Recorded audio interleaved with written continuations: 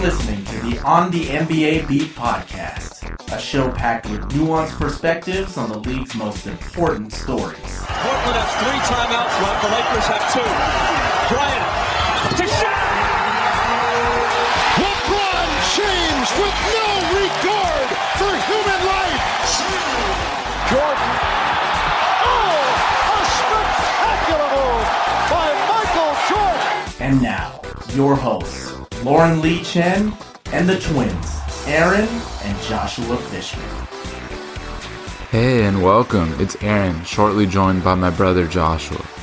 With the trade deadline in the rear view and the All-Star game fast approaching, we have plenty to discuss, and the incomparable Howard Beck is here to help us accomplish that. Howard, a senior NBA writer for Bleacher Report, has had many stops along the way, including most prominently the LA Daily News and the New York Times. He's also currently the host of the Full 48 podcast and a contributor to NBA TV and NBA Radio. The prolific writer will be in Charlotte for NBA All-Star Weekend, as will Joshua, so we'll touch upon that, but the bulk of the conversation will be spent on the most impactful deadline deals, how those moves figure to alter the Eastern Conference landscape, and the biggest move that didn't get made, which would have involved a certain power forward with one fewer eyebrow than most. I really do want to get to the goods, but first, the guest fun fact, our tradition since the podcast's inception. So, in the summer following Howard's senior year of high school, his friend Edgar had a proposition for him. Did he want to go with him and his dad to Southern California? Why not? It was summer break, and Howard had nowhere else to be. Edgar's father was the president of Ferrari of Los Gatos in Santa Clara County, and a very famous celebrity had just ordered a Ferrari Mondeo Cabriolet. They were going to deliver it directly to her. So they drove overnight down to Beverly Hills, where they eventually came upon a large gate guarding a mansion. They got buzzed in and drove up the driveway. And there she was. Howard and Edgar got out of the car and stood there in awe, pretty much just staring at Cher, while she and Edgar's dad worked on completing the paperwork. Cher had just finished an exercise session with her trainer, so she didn't exactly resemble the actress whose film career was then beginning to skyrocket. Naturally, there was no singing either, but Cher did provide 2 teenage kids with a celebrity encounter neither will ever forget. With this upcoming interview, Howard is essentially saying to NBA fans craving for more trade deadline analysis, I got you, babe. It's time for us to prove just that. It's such a treat to have you on the show, Howard. Thanks a lot for joining us. Yeah, my pleasure. Yeah, this is going to be fun. It's always a great time to have you on, but right now there's just so much going on. We're going to do our best to hit the main points. Trade deadline just passed. It was a crazy one. So LeBron finally left the Eastern Conference this past offseason. Paul George left the year before. There's been this narrative that all the talent is out west. We had Kelly Dwyer on to preview the Eastern Conference before the season. He was joking about how terrible the Eastern Conference will be. Well, after this crazy trade deadline, some stars and key players have now headed the opposite direction. And a lot of people are arguing that possibly 4 of the league's top 5 teams now play in the Eastern Conference. Where do you stand on the current balance and power there? It's a fair discussion, which, I mean, the mere fact that we can have a discussion or a debate is a massive improvement after years of the East being a joke and there being usually one good team, whichever one LeBron was on, and then, a couple of okay teams. But the drop-off was so bad. And then the West, of course, would just be this utter dogfight, 3, 4, 5, 6 teams sometimes that were really legit. I don't know if we can absolutely say that 4 of the top 5 are in the East. I think that's probably giving not enough credit to the Denver Nuggets or Oklahoma. Those are both really, really good teams. And, the Rockets, while they started the season terribly, have been, pretty good for the last, 6 weeks or whatever since Harden started his scoring streak. And, I don't know where to slot Portland in there or where to slot Utah, which, like Houston, started off so terribly that it's dragged down their overall numbers, whether it's, point differential, whether it's just their straight win-loss percentage. But the Rockets and Jazz, I think, are both better than what their standings, their win-loss would suggest at the moment. All that said, I mean, look, Milwaukee, especially as a one-star team, pretty damn good star, but as a team built around one guy, is a really highly efficient and dominant team.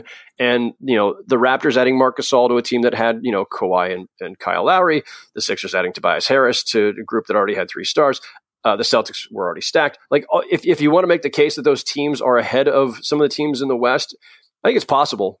There's certainly, a sufficient star power there, and the results have been pretty good. But it's also hard to compare East and West just because, again, the records are based on a skewed schedule where the bottom of the East is still far worse than the bottom of the West. And so there is an argument to be made that the teams in the East, their records are padded a little bit by feasting on the Hawks and Bulls and Cavs and Knicks and Magic. Yeah. So anyway, if all we have is a debate about the top 4 in the East versus the top 4 or 5 in the West, and it's at least a legit debate, we've made a big improvement, at least in terms of conference parity. Yeah, I don't even know if this debate really matters. It's more of like a conversation piece, but we're a podcast, so we do that. And you have the Warriors in the West. They've won 14 of their last 15. They have DeMarcus Cousins now. I don't know if any of this even matters, but just a lot of excitement spurred by the trade deadline. You tweeted this out, and these stats come from the NBA League office. There were 19 teams involved in trades this deadline. That was tied with last season for most on the deadline day in the last 30 years. 34 players changed teams. That's second most on trade deadline day over the last 30 years. And 14 trades were completed. That's most on deadline day in the last 30 years. So are you getting sleep? Are you having fun? What's going on? Well, and by the way, those stats are just about deadline day. So it did not include all the moves that had been made in the prior days and week, starting with the Porzingis trade in anticipation of the trade deadline. And so when you add all those in, I think it's more like 75% of the league made a deal, at least one deal of some sort. So that's crazy. Yeah, this was a really hyperactive trade season. The way my job description is I don't know that I've actually seen my job description on paper, but if you were to put it on paper, I'm not chasing the news. It's not what I do these days. I'm more less of like Woj stuff and more like column. Yeah, there are people right? at the national level who are primarily doing transactions and breaking and chasing the news. There are people locally who, if it's your team, you have no choice but to. And I was on that hamster wheel for 16 years, covering the Lakers and Knicks. I'm gratefully off that hamster wheel and have been for the last 5.5 years that I've been at Bleacher Report. So I'm doing more just analysis, deeply reported long form features and the podcast, everything else. So to an extent, I get to enjoy it the way a fan does, which is kind of like, I don't want to say kick back and just watch it all unfold, but it is more a matter of, I need to be on top of it all. I need to be plugged in. I need to touch base with people around the league to get some insight into the deals, how they were made, why, how other teams are perceiving the deals. I need to be tapped into all of that, but I'm not staying up till 4 a.m. for Tobias Harris, in other words. I get what you're saying. It's not such a crazy frenetic pace where you have to be so locked in every second what's happening, but at the same time, you're still plugged in with all these sources and you're following trends and stories and taking longer to thoroughly report on features and stuff like that. It's not so crazy minute to minute, right? Yeah, there's different ways of covering the league, and especially now we are all kind of like hyper specialized in this in this moment, where everybody, there are, like I said, people who do pretty much just breaking the news. That's all they do. Yeah. And there are folks like me who are primarily doing features and other stuff. But like my job, it's kind of all over the map because there are days where I have to play pundit and podcast host, and there are days where it's just spending time reporting on a feature that may be taking weeks to put together. I think it's pretty cool what you do. You're able to tell a lot of really compelling stories. You mentioned Tobias Harris. You actually had the pleasure of having him on your podcast, The Full 48, right before the season started in October. And I thought it was a really interesting discussion. You talked about a lot of things with him that are now relevant again. He's only 26. now he's been traded for the 5th time in his NBA career. As you noted in the interview, it's not like he's a bad character guy or like there's some glaring flaw in his game. It just happens with some players that they end up being on the move a lot. Who knows? It could stabilize for him. He could be on Philadelphia for the next 10 years or whatever. We don't know. But he mentioned to you that you never really get used to getting traded. But for him, it's like he takes an hour to process it. Then he's on to the next. And he also mentioned that every trade that's involved him in his NBA career has turned out to be a blessing and an opportunity to expand his game. But about that trade, I think it makes Philadelphia so talented. As you alluded to, they have so many stars in their starting lineup. Maybe now they have an issue of depth, but if they stagger well, they figure out their rotations. I think that masks their depth issues really well, especially when rotations are shorter in the postseason. How do you kind of think about the power dynamic out east with these 4 or 5 teams? Maybe Pacers take a step back with Oladipo's injury, even though they're well coached and they're hanging tough. But all these teams at the top of the East just keep getting stronger. Yeah, and it's interesting because the 3 teams that made the additions in the East, the Sixers, Raptors, Bucks, they're all very different kinds of additions. And, they all strengthen themselves. I think there's nothing to dislike about any of those acquisitions.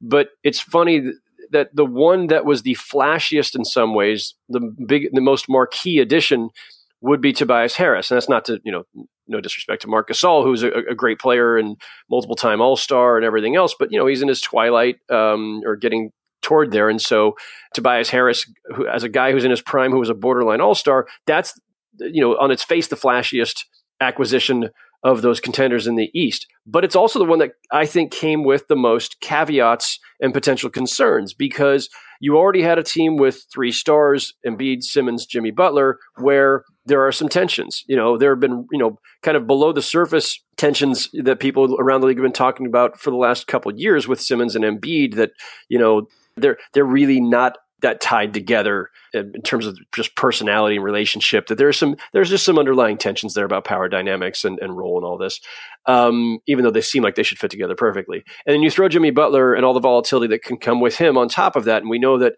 within the first couple of weeks of that acquisition, Joel Embiid was already talking about how tough it is for him to adjust to a different role because of Jimmy taking up, more of the offense. And then within not too long after that, you had Jimmy and, talking about how, he wanted to have more pick and roll run where he's the ball handler and the whole reported blow up with Brett Brown. So you've already got tensions there. And now you throw Tobias Harris, who's a high usage guy and maybe doesn't have as big of a personality as Butler and Embiid, but certainly like a lot of young players who are really talented and have great aspirations. He's got an ego, it's a far more, I think, modest. I don't know if a modest ego is contradictory in terms, but like it's not this big blaring, swaggering kind of persona, but he's certainly got an ego too, and he certainly wants to get his shots as well. So yes, the Sixers, their starting 5 might be the best starting 5 in the East now, and maybe the best starting 5 outside of Golden State, but that's on paper. And the chemistry part of it, I think, has to be at least a little bit of a concern. As we record this, we've only seen, them together once, and they had a really nice win against the Nuggets, and everybody got their shots and everybody scored in double figures, and it worked out fine. There's a couple months of them still having to figure out whether that's, how that's going to work from night to night. And we'll see how that chemistry is going into the postseason. It's interesting what Elton Brand is doing, just kind of accelerating the championship timeline. They're just really trying to go fast. That might have a little bit to do, of course, with changes in front office, but it also is just like, this is where they eventually needed to be. This is what the process was building toward, was that right. You tank for multiple seasons so that you can get as many shots as possible at high level talent in the draft. And then once you've got enough of those guys and you've hit some sort of threshold, whatever that may be, however you might define it, eventually you're going to turn the corner and say, okay, now it's time to start spending cap room, chasing free agents, chasing trades. Like that moment was always coming, whether it was still Sam Hinkie there, whether it was Colangelo, whether it's Elton Brand. Yeah. All that said, kudos to Elton Brand, who as a rookie GM who just took his jersey off for the last time a couple of years ago, has been incredibly aggressive and very bold in making the deals both for Butler and Tobias Harris. I mean, it's really rather impressive work, and it's not just Elton. Obviously, they've got a very veteran front office around him, which you need with a guy who's a GM for the first time in his career. But I admire the ambitiousness of that front office. Talking about team building, you wrote a great feature earlier this season on Giannis Antetokounmpo and just the larger context right now where star players are increasingly dictating where they go, sometimes well before their contract expires. And teams around the league don't like that. But then again, it's a brutal business. And we saw what the Clippers did to Blake Griffin months after signing him to a 5-year contract. It goes both ways. So Giannis, we still have another year before he's in the same situation. Or I shouldn't say same situation, but at least contractually that Anthony Davis is right now. And so the Bucks will have to make a decision leading up to the deadline next year or 2 off seasons from now. But share a little bit with me about what you were trying to do with that article and why you think Giannis may be unique with how he approaches things as a star in today's NBA. Yeah, so I wrote that story in December, reported, I think mostly in also early December. And at that time, the Anthony Davis saga was still in its earlier stages, which was the speculation stage. Is he going to sign a Supermax after the season? Is he going to try to force his way out? When will that happen? They're struggling at that time, the Pelicans. And so there's a lot of smoke around that.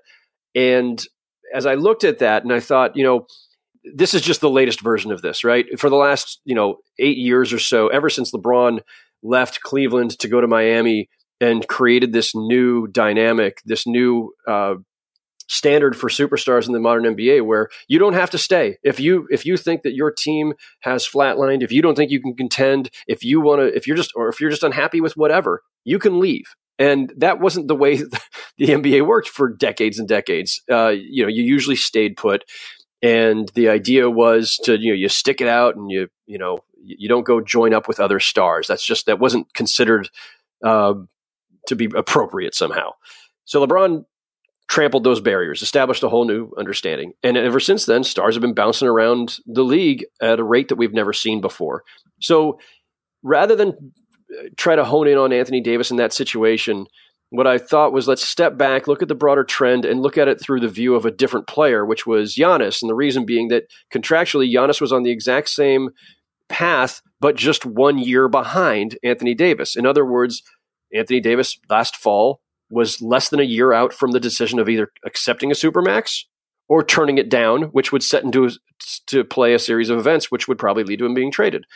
Giannis, this coming fall, is going to be entering the season where it's his final season before he's eligible for the Supermax. So July 1st of 2020, Giannis will be offered the Supermax by the Bucks. And if he accepts it, great. He's there for the duration or for a long time. If he turns it down, it's the exact same thing that we were talking about with Anthony Davis. Well, if he turns it down, it means he doesn't want to be there. Anthony Davis accelerated the whole process by deciding to have Rich Paul, his agent, make a trade request, and very publicly so, in the middle of this season. That was the part that I don't think people necessarily anticipated. But when I was writing about Giannis, it was really, to an extent, a story about Anthony Davis, but through a different prism, and about the trend, but through the prism of Giannis, where the Bucks had a longer runway because he's simply 1 year behind in terms of the contract timing, and so it allowed me, I think, to be able to talk to John Horst, the Bucks GM, and to Giannis himself, and to Mike Budenholzer about what they were building. And that if you're building it right, and the Bucks are, then maybe you head off the entire crisis that eventually enveloped the Pelicans. And so, trying to report that story and the broader trend while focused on Anthony Davis would have been really fraught, right? I'll go down to New Orleans. Everybody's walking on eggshells. They're all nervous about what may happen. Nobody wants to upset anybody. Nobody wants to talk about the struggles and why they're in a position where he might want to leave in the first place. So that would have been a very, I think, unproductive way of trying to talk about the broader trend and an issue, which is if you have a young superstar in the NBA in this era and you're not doing everything that you have to do. If you're not doing everything right, you are on the clock at all times, and you are always at risk of losing that guy. Whereas in prior eras of the NBA, guys would just generally stay. And contracts were longer in prior eras too. So we're in an era of short contracts, player empowerment, all of which makes for a very a volatile and risky situation for owners and GMs, because they have a very tight time frame to get things on the right track or risk losing their guy. And even more so if you are in a small market, as New Orleans and Milwaukee are. So those were all the threads that tied it all together. And that's why I decided to go and do this story through Giannis as a way of talking about the broader trend and the pressures and how you deal with those pressures in terms of trying to build the right team so that the guy doesn't want to leave. Right. That phenomenon is relevant as ever right now. And speaking particularly about the Anthony Davis situation, so obviously he stayed put at the deadline, much to the chagrin of the Lakers. Everyone's talking about the Celtics and the Lakers as the likeliest landing spots for him in the offseason. Is there any dark horse team or teams that you think are likely to land him potentially instead? It's a great question. That's a tough one to answer, only because we are months out, and I don't. Yeah. It's hard to know how circumstances will change for teams. Put it this way.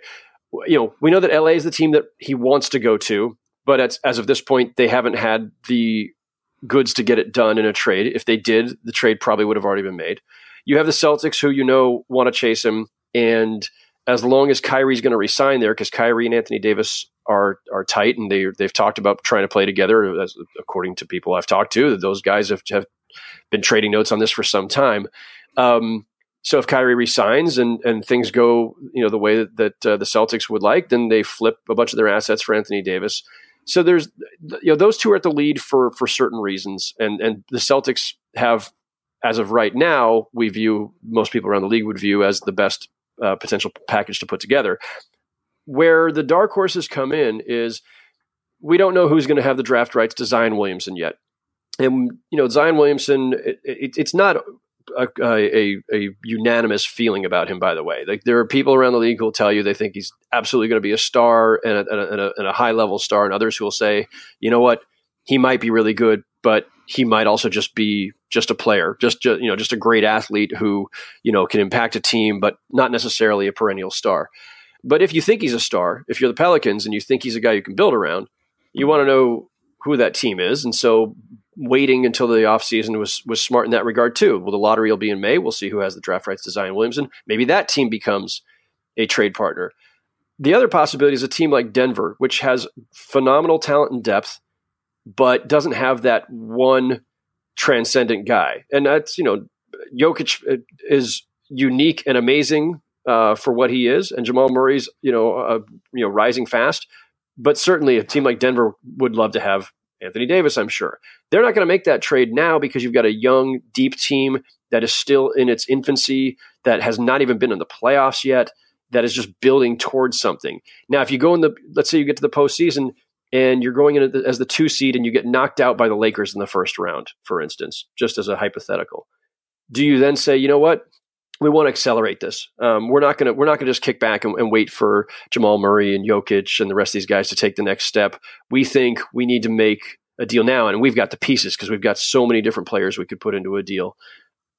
I'm not suggesting the Nuggets should do that or will do that, but that's an example of a team that has the kind of depth in their roster and is at a stage where you could see that trade-off making sense, that kind of move making sense. Now, again, a bunch of other things come into play. Will Anthony Davis signal that he will never re-sign there?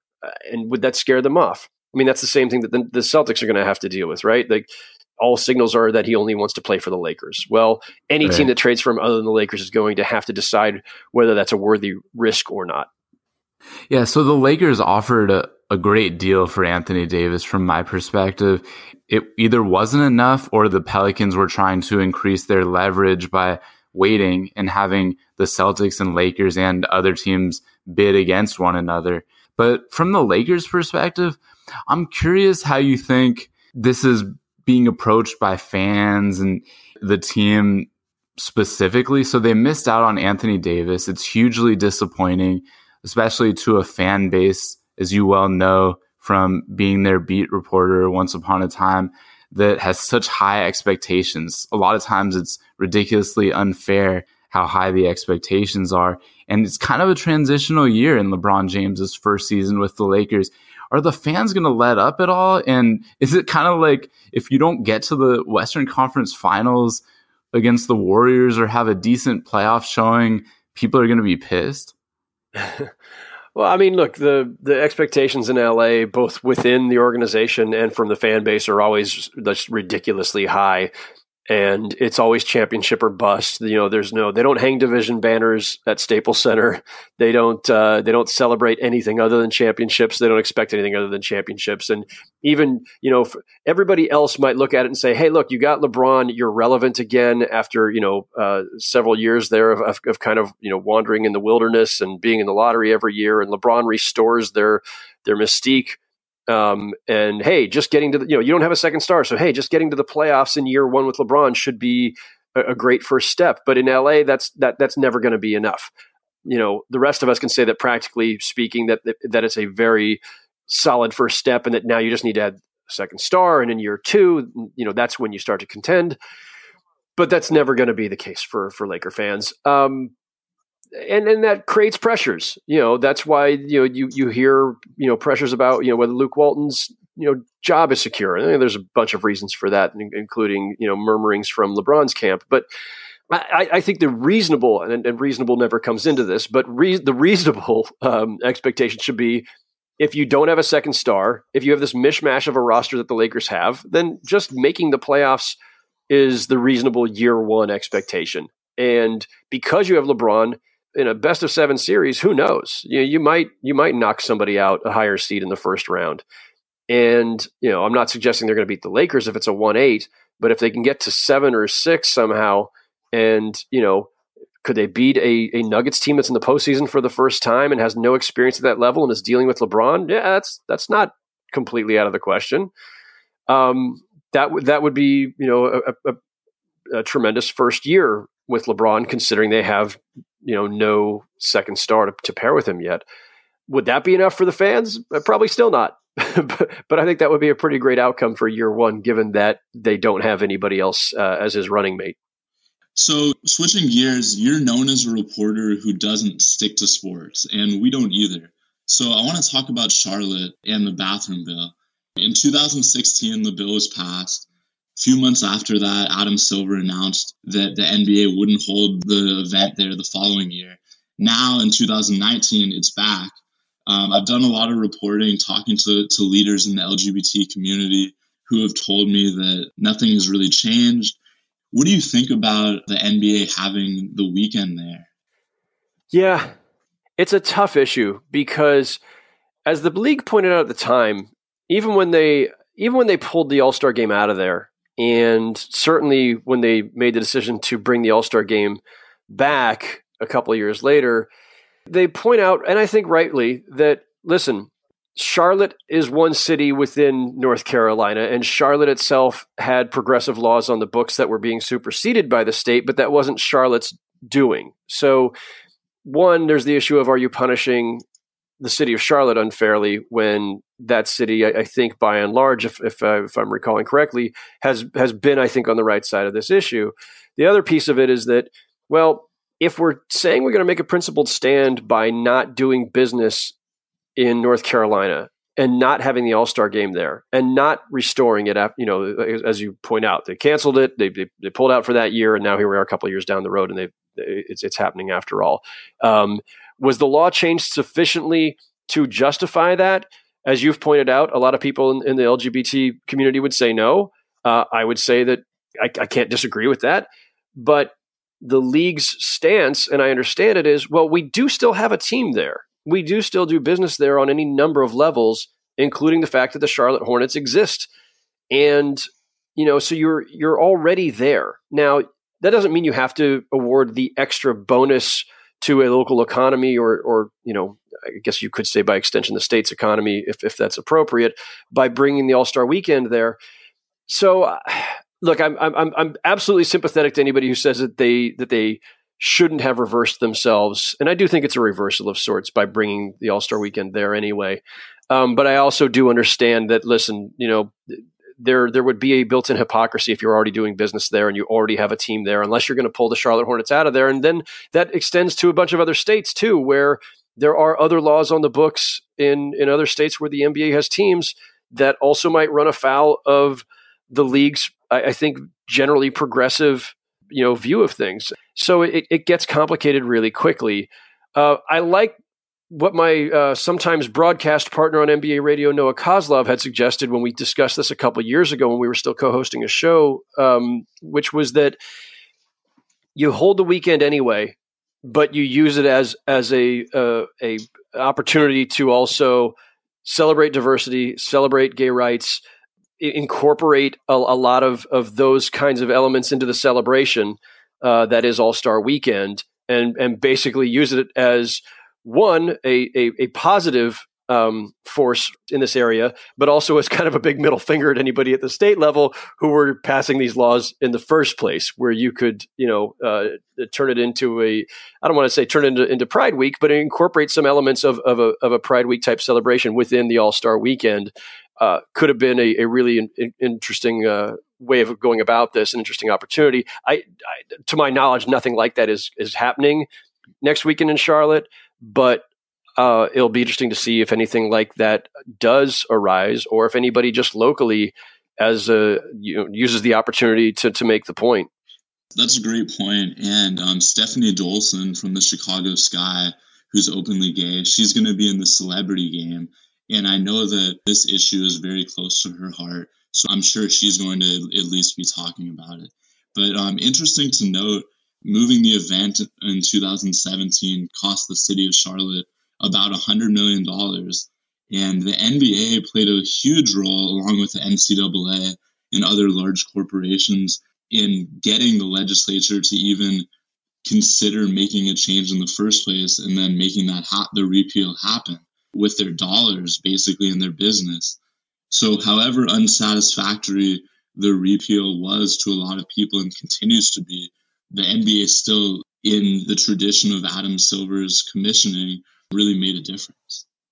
There's no question, and no one should have any question about where Adam Silver stands on these issues. And I think Adam was the first commissioner in any sport in North America to take part in pride parades, and he's been a champion on these issues. And there's no ambiguity about how the league office views gay rights, any elements of diversity, and just the embrace of people of all walks of life. That has been the NBA's hallmark for many years. And, it has its faults like any other business or any other organization. But I don't think there's any question about Adam Silver's stance in any of this. But he also has 30 owners to answer to. It is a business, and you still have to sometimes find these middle paths that not everybody is going to agree with, and that's understandable.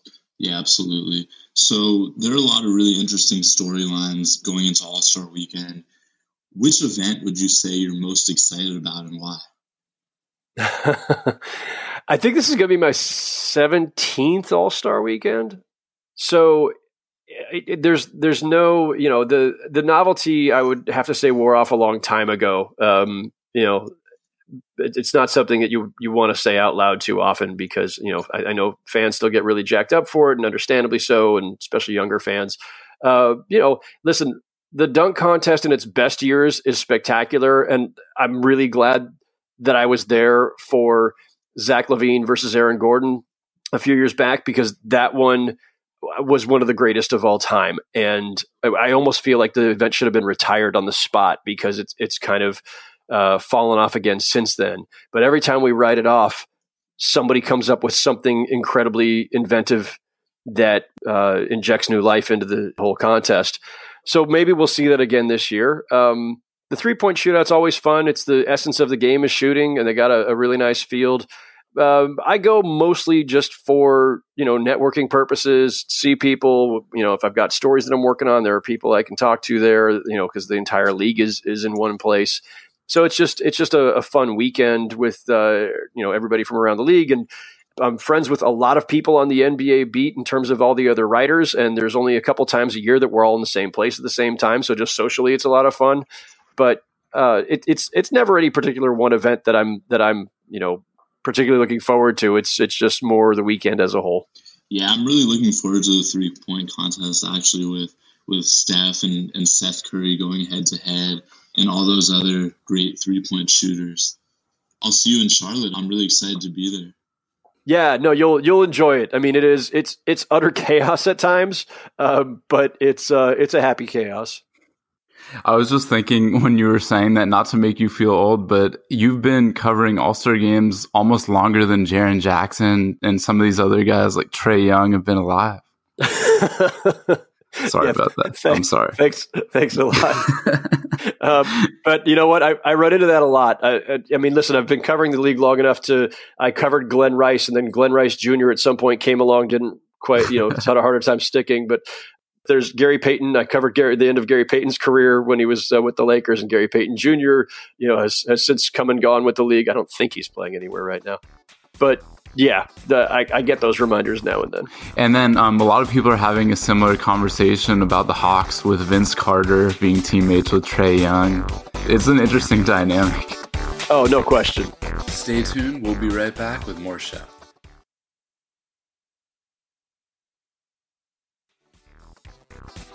Hey, this is Max Rappaport from the Step Over Podcast, and you're listening to On the NBA Beat. We're going to try to wind this down. So much we want to discuss.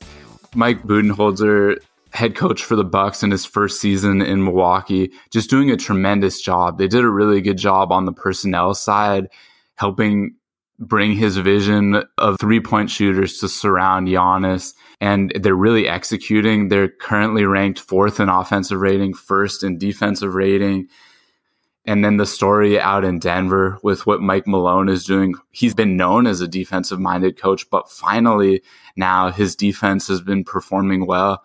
They've slipped in recent months, so now they're middle of the pack on the defensive end, but that's a huge improvement from where they've been in recent years, which is near the bottom of the league.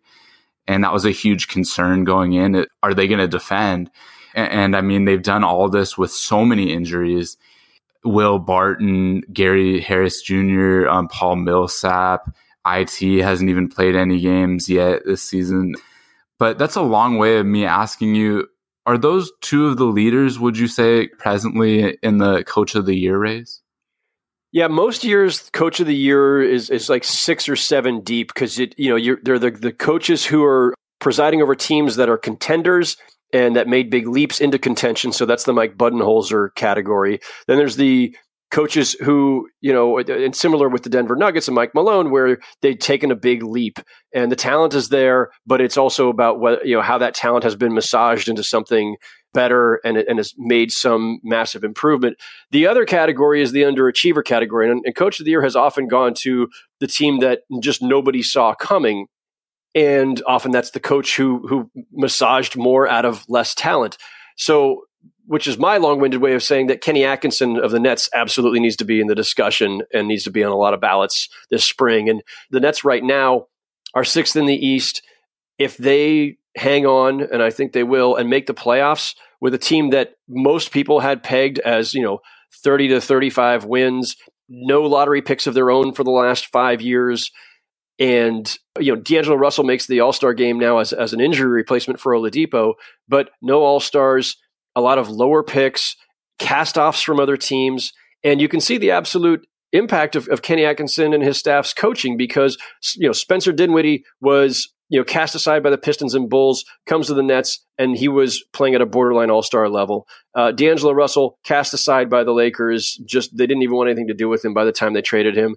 He now makes the All-Star team. Joe Harris, another cast-off from a couple of years back, turns into a really good starter and rotation player for the Nets. And then the young guys that they've drafted, Karis LeVert, Jarrett Allen, everybody improves there. And that's the essence of coaching is getting the most out of guys. And so I think the Nets, the way that they're playing, the fact they're going to probably make the playoffs when I don't know that there was a single odds maker or pundit or publication anywhere in October that had the Nets anywhere close to the playoffs, much less potentially the 6th seed in the East. So Kenny Atkinson should be in there. Mike Budenholzer absolutely should be in there. As you mentioned, Mike Malone should be in that discussion. I think Nate McMillan should be in that discussion, especially what the Pacers have been doing even after losing Oladipo for the season.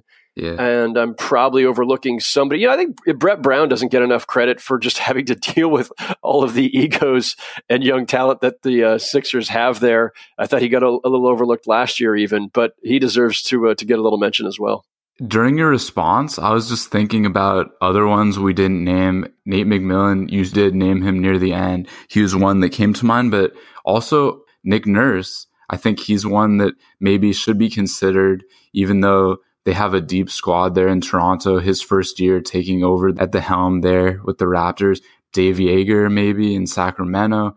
Oh, for sure, Dave Yeager. Maybe even Doc Rivers a little bit, but I mean, we'll see. A lot of these guys are doing just such impressive jobs.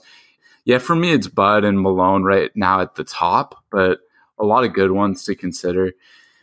Just a little bit more about the Denver Nuggets' chances in the playoffs. You noted earlier they have a long playoff drought. I believe it's 5 seasons now, but it's been longer since they've gotten past the first round. 2009 was the last time.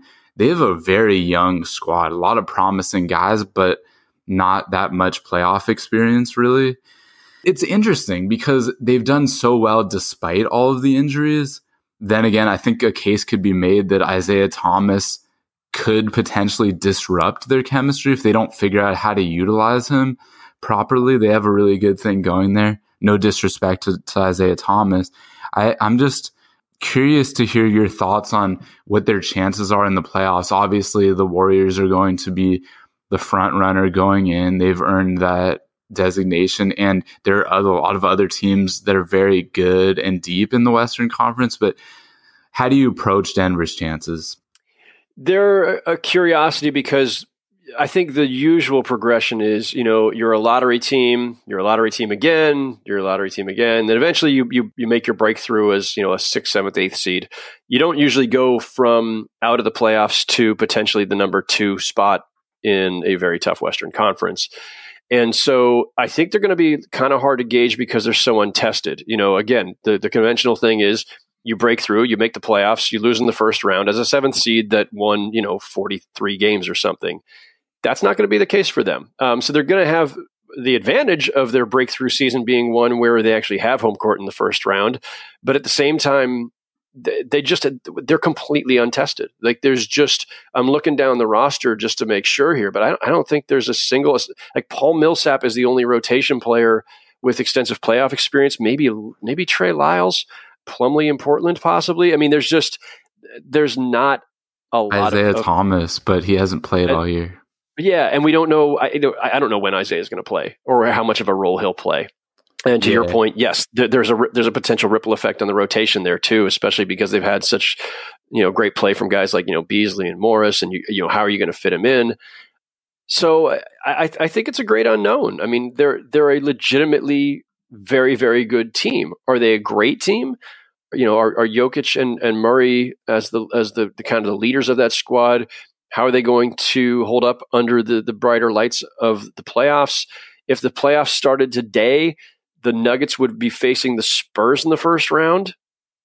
Is anybody going to rule out the possibility of a DeMar DeRozan, LaMarcus Aldridge, Greg Popovich upset of the Nuggets in round one? I mean, I wouldn't. That's a I don't think so. I think the Nuggets would be the favorite, but I don't think anyone would rule out that possibility. Yeah.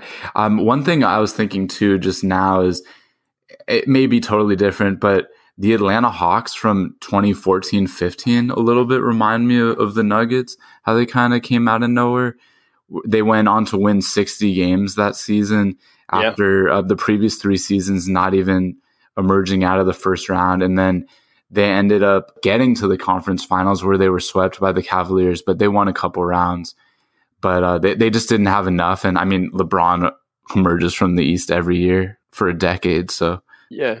And that Hawks team was looked at as a kind of a paper tiger even during the season. Like people weren't completely sold on them, and they did make it to the conference finals in addition to that 60 wins. But again, it's the East, and the East wasn't that great. The West is really tough to the point where that potential matchup against the Spurs, you actually have to give it some thought. And look, it could be they could be facing the Jazz in the first round if the Nuggets sank to 3, or if the Nuggets stay put and the Jazz sank to 7. Yeah, the West that's a potential. Yeah, there's no the Lakers may yet break back into the playoff field there, and they could be the first round. Again, are you going to bet against LeBron in the first round? So I'm not trying to already bury the Nuggets by any stretch. I think that by all rights they should win at least a round, but I do think that they're in a unique situation for a lot of reasons. What we're trying to do here is be realistic. We're not trying to discourage the Nuggets. Like, my first question about are 4 of the top 5 teams in the NBA in the East. That's not to downgrade the amazing season the Nuggets have had. And yeah, like you mentioned, they have a decent shot of winning a couple rounds. They're really strong. They're young. They're good. The future is definitely bright in Denver, led by that triple-double machine there playing center and Jokic. So it's going to be interesting to see. The last question that I wanted to ask you, I really appreciate your time. It's been a pleasure. And I'm sorry it took us so long to get to this, but the Knicks made that huge trade, dealing their franchise cornerstone away in Kristaps Porzingis. Unless they know something that we don't know about their chances of landing Durant and or another superstar, as you argue in a recent column, it's a huge gamble. Just help contextualize that for us if you can. Yeah, I mean, there's a lot of layers to it, and it's been a week and plus since the trade, and I've got a little bit more information than I had at the time that I wrote it on the day of the trade.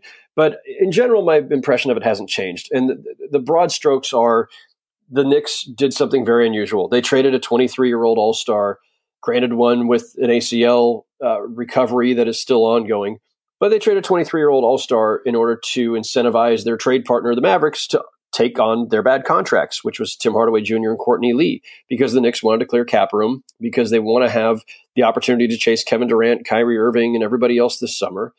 And that's a gamble. And that's, I think, the primary framework of the deal is get rid of bad contracts, use Porzingis to do it, use that cap room to chase these superstars that you think might be inclined to come to New York.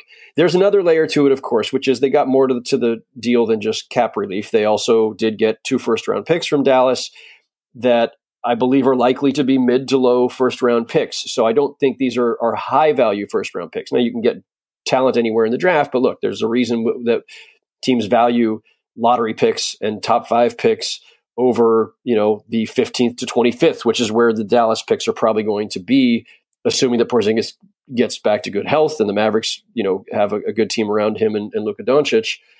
So is that enough? And then Dennis Smith Jr., who a lot of teams around the league and scouts and executives are pretty down on.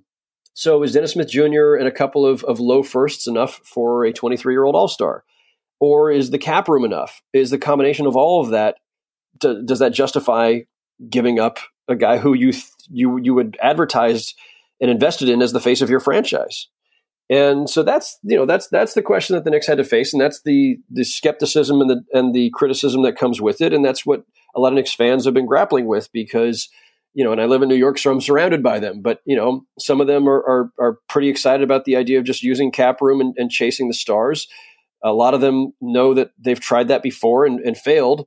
And in the meantime, they had to sacrifice a guy who, a lot of them were very excited about not so long ago before he went down with that knee injury. So it's a complicated trade because of all of that. We may not know whether it was worth it or not until we see what happens this summer. If they get a couple of stars, they get 2 max guys, I guess you could say it was worth the trade-off. If they don't get 2 max guys and they overspend on some second-tier guys and become just mediocre, then you're going to doubt that trade for a long time. We also may not know what the best way to evaluate it is until not only they use the cap room, but we see what those picks become. So in fairness, the long view is you don't know how the trade worked out for the Knicks for a few years. But I think that just in the moment, given how rarely the Knicks have had elite talent and somebody who was homegrown and worth building around, being excited about, to have sacrificed him just a few years in, I think it's a dicey kind of transaction. It seemed peculiar and it caught a lot of people off guard, especially as you convincingly argued Steve Mills was quoted a couple months earlier as saying patience is a virtue, basically, and that you don't rush and try to fast track something when you have a vision, and that's not the right way to approach things, and that usually backfires. And then that's kind of what he did right after. Yeah, and that's the thing. The Knicks, part of the problem here is that they have sent mixed signals about saying we're going to take the long view, we're going to build this slowly and methodically, and Porzingis is the cornerstone that you're supposed to be building around. And then the other element too, I should mention, of course, is that by the time that they traded him, Porzingis had, and his brother, who is his representative as well, had said, "Listen, we don't want to be here anymore." They were pretty down on the franchise, and so. You're not obligated to trade a guy. He was a restricted free agent, and you absolutely could have kept him this summer. And I think anything about him taking the qualifying offer and signing for 1 year and leaving was a bluff. But they could have ridden that out. They could have tried to work to rebuild that relationship. Franchises have done it before. Guys have made trade demands before that have been ignored by teams, and they've been fine. But that was the other element that they had to deal with, and they decided it was better just to, cut their losses in a sense and offload them, get what they could, and start over with somebody else. I know I said last question, but just a brief one. Where do you think Enes Kanter ends up? Wow, no idea, honestly. I've heard no specific rumblings on that one. There are, any number of teams that I think could use him. I mean, he's got his defensive deficiencies, but he's a phenomenal offensive rebounder, and he's a very good scorer. And, a strong team can find a way to maximize his strengths and minimize his weaknesses. That's what the great teams do. So whether that's maybe the Raptors, although they've got a lot of big men anyway, maybe the Pacers, the Celtics, I think, have been linked to him. Yeah, I mean, maybe he goes back to Oklahoma. They could use another big in the rotation. But I'm just glancing over his standings and thinking like, all right, who needs a little bit more pop for the playoffs? But I think the only place I would rule out is Utah. His departure there was a little too bitter for that reunion to happen. That was a fun interview that you did with him in January. He was so open and honest. I thought it was hilarious how he said the two things I get criticized the most for: Turkish stuff and my defense. Yeah, and I asked him directly. I said, if it's a challenge to figure out where you're landing next this summer, which is when I figured he'd hit free agency, not now, although he will obviously hit free agency again. I said, I think I actually said, what's going to be the bigger issue, your outspokenness or your defense? Yeah. He's got a great sense of humor. He was really easygoing about it. Yeah. But anyway, we really appreciate your time. You're one of the nicest, smartest guys covering the NBA, and we'd love to have you on again sometime. No, it's my pleasure, and always a pleasure. Besides, to help out a fellow Aggie. So we didn't even get to just wax poetic about UC Davis. For, I know we had so much material to cover, and I believe I apologize if I'm leaving someone out. I believe you're the third Aggie guest that we've had, following James Ham and Darius Soriano. Oh, that's phenomenal. Well, I'm in great company then. So indeed, go Ags, Aggie Pride, all the hashtags, and thanks for having me. It's been fun. My pleasure. Thank you.